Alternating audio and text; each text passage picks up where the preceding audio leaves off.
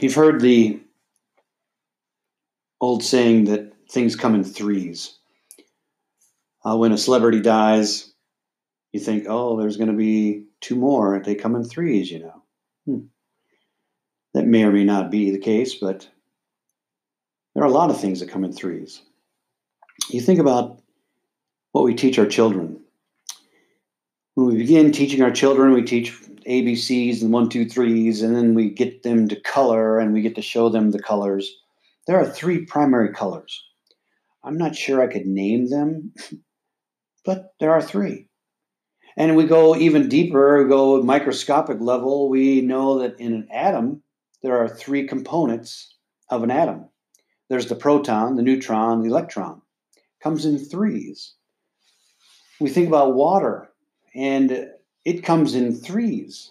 You say, what? I said, yeah, think about this. Think about solid water.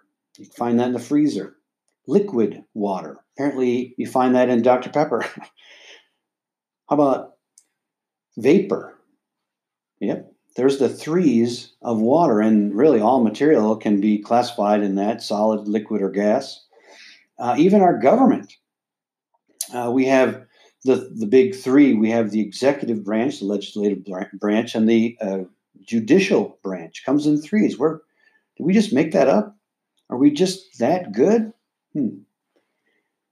Well, interestingly enough, God's his divinity is stamped on many, if not all, of our social institutions. We can look at the very first institution that's found in the scripture. It's not good for man to be alone, so what did God devise? What did he set into motion? What did he put his divine imprint upon? Well, the family unit. There is the father, there's leave your father and mother, and the husband, the wife, and the children that are produced. We have the Trinity that's stamped on the family unit. No wonder the world that's against God is coming after the family unit in such a hateful way. Yeah, no wonder. And we see this throughout Scripture. We see this divine imprint, the Father, Son, and the Holy Spirit. They said, let us make man in our own image. Here are the Father, the Son, the Holy Spirit. They're working together to create what we enjoy as the universe. Their perfect unity, their perfect submission, their perfect plan, the perfect work of the plan. It's all wrapped up in the Trinity, in the triune nature of God. Really the first holy trio. Well, there's another holy trio that I stumbled across in the book of Ezekiel. The book of Ezekiel is a fascinating book, and we have to kind of back up and make sure we know our history. We have to back up and look at who this man is and what the situation is as he is there prophesying. Ezekiel the word actually means, his name actually means God strengthens. Now, there's going to be a definite need for strength for all those individuals who are suffering through captivity. Can you imagine an armed force coming into the United States and taking us, many of us, captive to another country? That's what happened to God's people. And there's a reason that it happened to God's people. We'll come to that in a moment, but I want us to think about Ezekiel and who he is and why he's prophesying. He's in a group of individuals known as the major prophets. What makes them major, it's a distinction that we've made up. What makes them major is the length of their book generally. Now, Daniel is considered a major prophet just because of the dynamic of his book and the importance of his book, even though it's not a long book. But the other books that are called major are just long books. Ezekiel is one of those major prophets. Now, when we come to that realization, we see, now what did the major prophets have to say? What was kind of their general emphasis? What was the message that God was trying to get across to his people? Well, the message was, and is, by the way, it's the same for them as it is for us. Consider this: live a godly life, and conform to the revealed will of God. That's step one. You want to be successful? You want to do things that please God? Here's step one. Live godly. Conform to his will. How do I do that? Well, the scripture has given us information, and the scripture has given us God's will, and so it's up to us to read it and then understand it and then do it. All right. James says, it's good to read it, but I want you to do more than that. I want you to do it. That's a paraphrase, of course, but consider this idea of doing the word of God. Live a godly life. The second point of the major prophets, and really all the prophets, judgment's coming. Now, it may come at the end of your life, and it will come at the end of your life, but it may come before that. If you live in a nation that has decided to go against God's will, if you live in a nation that says, we're not going to do it God's way, we're going to do it our way, we've come up with a better way, judgment will come. When you don't live according to God's will, when you don't live according to the admonition of the prophets of God, when you don't listen to the word of God, judgment will come. One way or another, it's coming. And so those 2 points were major in all of the major prophets. And what's really interesting, underlying all of that information, ultimately, deliverance only comes through one individual. All of these prophets, major and minor, all of them pointed to one individual with the name of Jesus Christ. His name means salvation. His name means anointed one. He is God with us. Ultimate deliverance comes only in the mission of the Son of God. Jesus himself would say, I am the way, the truth, and the life. No one comes to the Father but by me. Now, let's get back to Ezekiel. Ezekiel, with the name God Strengthens, is giving information to the people that have been taken into captivity. And I said we're going to find out why, but let's just read it from God's Word. Open your Bibles to Ezekiel chapter 14. I'll give you a moment. Find Ezekiel and see if you can find chapter 14. Begin about verse 12. And here is God's message to the people that had just been taken into captivity from a prophet who is prophesying while in captivity. Beginning in Ezekiel chapter 14, begin verse 12. Then the word of the Lord came to me, saying, Son of man, if a country sins against me by committing unfaithfulness, I will stretch out my hand against it, destroy its supply of bread, send famine against it, and cut off from it both man and beast. Even though these 3 men, Noah, Daniel, and Job, were in its midst, by their own righteousness they could only deliver themselves, declares the Lord God. If I were to cause wild beasts to pass through the land, and they depopulated it, and it became desolate, so that no one would pass through it because of the beasts, though these 3 men were in its midst, as I live, declares the Lord God, they could not deliver either sons or their daughters. They alone would be delivered, but the country would be desolate. Or if I should bring a sword on that country and say, let the sword pass through the country and cut off man and beast from it, even though these 3 men were in its midst, as I live, declares the Lord God, they could not deliver either their sons or their daughters, but they alone would be delivered. Or if I should send a plague against the country and pour out my wrath and blood on it, to cut off man and beast from it, even though Noah, Daniel, and Job were in its midst, as I live, declares the Lord God, they could not deliver either their son or their daughter. They would deliver only themselves by their righteousness. For thus says the Lord God, how much more when I send my 4 severe judgments against Jerusalem, sword, famine, wild beasts, and plague, to cut off man and beast from it. Yet, behold, survivors will be left in it who will be brought out, both sons and daughters.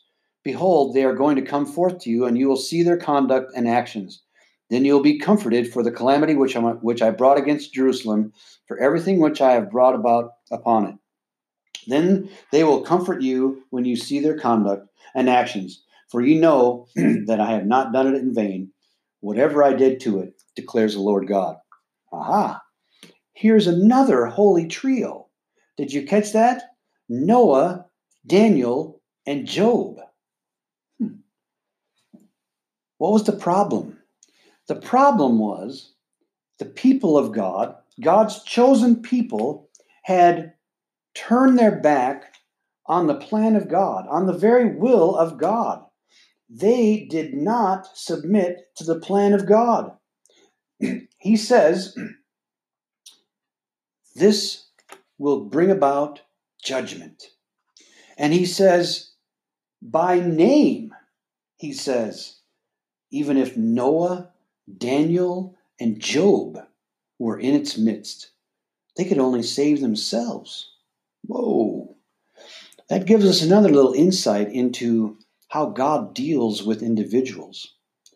Sometimes it's at a national level. Sometimes he deals with nations in time because they've turned their back on God. And he does this in a variety of ways. He mentions 4 specific judgments.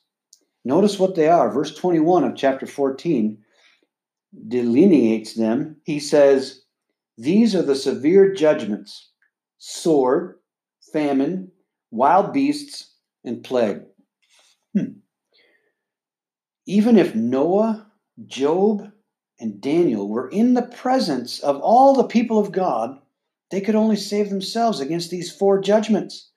These judgments come during the life of the nation that's turned its back on God. Now we fast forward into the 21st century. We look around our nation and we say, have we turned our back on God? Is it possible that this is a judgment of God upon us as a nation? I would say it's possible. Is it probable? I'm just curious. I'm just wondering why God has been this patient. But consider what we can learn from this holy trio of individuals. Because every prophet that ever spoke from God, every preacher that actually speaks for God during my time, during our time, and by the way, there's been countless of us on Facebook.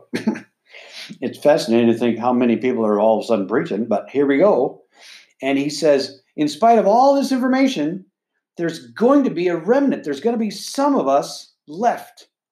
There's going to be some who hang on to God. Some of us who've actually read the book and understand that God has promised to save us. Now consider these 3 individuals. What can we learn from these 3 individuals? Let's begin with Noah. During Noah's lifetime, this was a major problem: wickedness. And you think about the wickedness of our country. You think about the evil of our country. At least it's not as bad as the time of Noah. It's bad, but it can't be said that only thoughts of evil are continually on our minds at all times. Can that be said of us as a nation?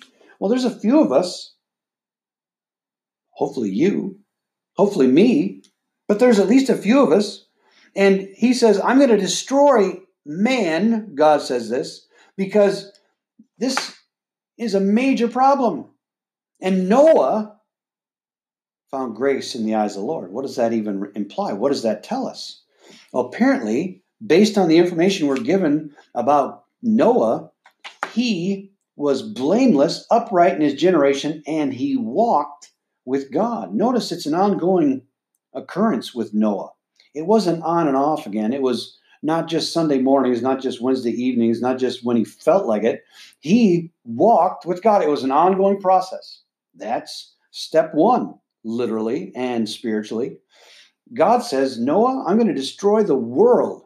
I'm going to take the world out because there's nothing but evil in the hearts and souls of mankind. Nothing. Here's what I want you to do. I want you to build an ark, which is a large barge. floating box. It's 45 feet tall, 75 feet wide, about 450 feet long. So if you want, you can go out and step it off tonight in the city block. It's about a city block long. And imagine the immensity of this massive box. Each floor, each deck was 15 feet in height. And so the top deck was 15, the middle deck was 15, the lower deck was 15. So we have 45 feet of decking. We have 450 feet of length. We have 75 feet of width. And this thing was a massive box. God brought all the animals to Noah. Noah put them all in their place. He did it exactly according to plan. What did he build it out of? Oh, that's right, gopher wood. And we look at all the dimension. We look at all the information. We say, this is impressive. Peter, in his epistle, centuries later, would make this report. He, Noah, was one of the righteous, one of 8, a preacher of righteousness, while God brought flood on the world of the ungodly. 8 people in all were saved by water. And corresponding to this, baptism now saves you, but that's another sermon. But it's interesting that water saved Noah from what? Evil, from wickedness. And how is it that Noah found grace in the eyes of the Lord? He did according to the pattern revealed by the will of God. Is that a definition of you? Who's the next one? Daniel. We believe that he was taken in captivity before Ezekiel. We believe also that Daniel was relatively young, possibly a teenager, maybe 16, 17, 18. We're not really sure exactly. But he was a young man. He was one of the handsome, one of the rich, one of the famous. And so he was taken and he's starting to be trained up to serve the new king, the king of Babylon. And of course, he doesn't just serve the king of Babylon, Nebuchadnezzar. He serves his grandson. You remember the writing on the wall, and you've been weighed in the balance and found wanting. Well, that was the grandson of Nebuchadnezzar. And that night, the Medes and Persians came in and took over from the Babylonians. And Darius comes in, and he's one of the Medes, one of the Persians, and he says, I want Daniel as in part of my cabinet. I want him in my government. And so Daniel is there, and he's an older guy, and he's the Magi master. He's one of these guys that can interpret dreams, and God gives him this information. And one of the rules based on a nefarious part of the government of Darius, you can't pray to God. What did Daniel do? Well, he opened the window and he prayed to God, and he was busted. He went against the rule of the land. The rule said, if you pray to another god, we'll throw you in a den full of hungry lions. Darius didn't want to do that, but he'd already written the law, and so that stood, and Daniel was thrown. We know. And there's Daniel in the lion's den, and Darius is kind of walking around going, I wish I wouldn't have done that. It's like, yeah. Next morning, Daniel's alive. The lions are still hungry. But you know what we can learn about Daniel? This part of this holy trio found in the book of Ezekiel. He didn't compromise. He refused to go with the crowd. He stood his ground. Does that describe you? Does that describe me? We find out that this holy trio is capped with Job. Now here, and we've looked at this guy several times during this time when we're all sheltering in place and we're all doing the things we're supposed to do. It's like, here we are, and we seem to be struggling. Everybody's talking about it. It's like, it's really not that bad. We're air-conditioned comfort, and it's like, okay, got everything we need. But interesting, here's Job. Everything's taken from him. Everything. His wealth, his health, his wife even says, curse God and die. Thanks, honey. Thanks for that encouragement. You know what Job's response to that was? Should we accept only the good from God and not adversity? That's a valid question, even today. We've been blessed, haven't we, as a nation? Haven't we been blessed beyond belief as individuals in a great nation? Should we just accept good from God and not adversity? I think that's a valid question to consider. And when we look at the characteristics of Job, we look at his life and the rest of his story, we find out that he became part of this holy trio in the major prophet Ezekiel because he persevered. No matter what Satan threw at him, didn't make any difference. Your children, all 10 of them, have just been killed in a catastrophe. Can you imagine getting that news? All of your wealth is gone. Your economy has just crashed. Imagine getting that news? Maybe that's a little too close to home, isn't it? The person that you love the most, the one that you've dedicated the rest of your life to, her advice is curse God and die? This is the lowest point of Job's life. And yet through all of that, he persevered. He said, I know my Redeemer lives. We've written a song. Someone's written a song, and we sing it in worship. I know my Redeemer lives. Based on what, Job? Based on what information? Everything that he's done for me. My Redeemer lives. And so we get this holy trio in the book of Ezekiel. We get to see Noah, Daniel, and Job, and they're stacked up against the people that are there suffering from their own sin. They rejected God's will. They rejected his advice. They rejected the preachers and the prophets that came and warned them. They said, live godly or be judged. And they said, bring it. Bring the judgment. And then they cried about it. It's like, well, didn't see that coming. Ezekiel said, yep, you should have listened. And you think about the individuals in Scripture that didn't make the list. There's a pretty good list, and you can make your own list, but one that stood out to me was Joshua. Joshua 1, what's the recurring phrase in Joshua 1? Be strong and courageous. Do not be afraid. What does Joshua have to be afraid of? Oh, Amorites, Jebusites, Hittites, Hivites, just to name a few, let alone the giants. Caleb says, I'll take the giants. My God and I will take the giants. Caleb, that's another one. Joshua, Caleb didn't make the list. What about, I like to think of them as twins. They probably weren't, but what about Elijah and Elisha? What about those two? That's pretty impressive. Those two individuals are right up there.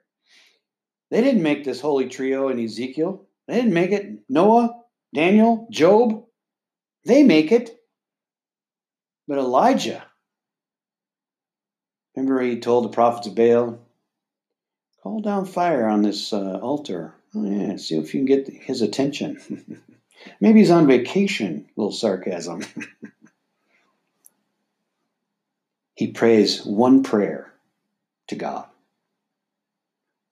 After they doused the altar with buckets of water, fire comes down from heaven, consumes the altar, consumes the sacrifice, consumes the wood, consumes the stones the altar is made of, licks up the water, and the people hit the deck and they say, the Lord is God, the Lord is God. Yep. Elijah didn't make the list. Abraham, father of the faithful. Moses. We're talking some big guns. And they did make the list. Hebrews 11, our hall of faith. You start looking in that book and you say, These individuals, they didn't have the information. They didn't have all the information.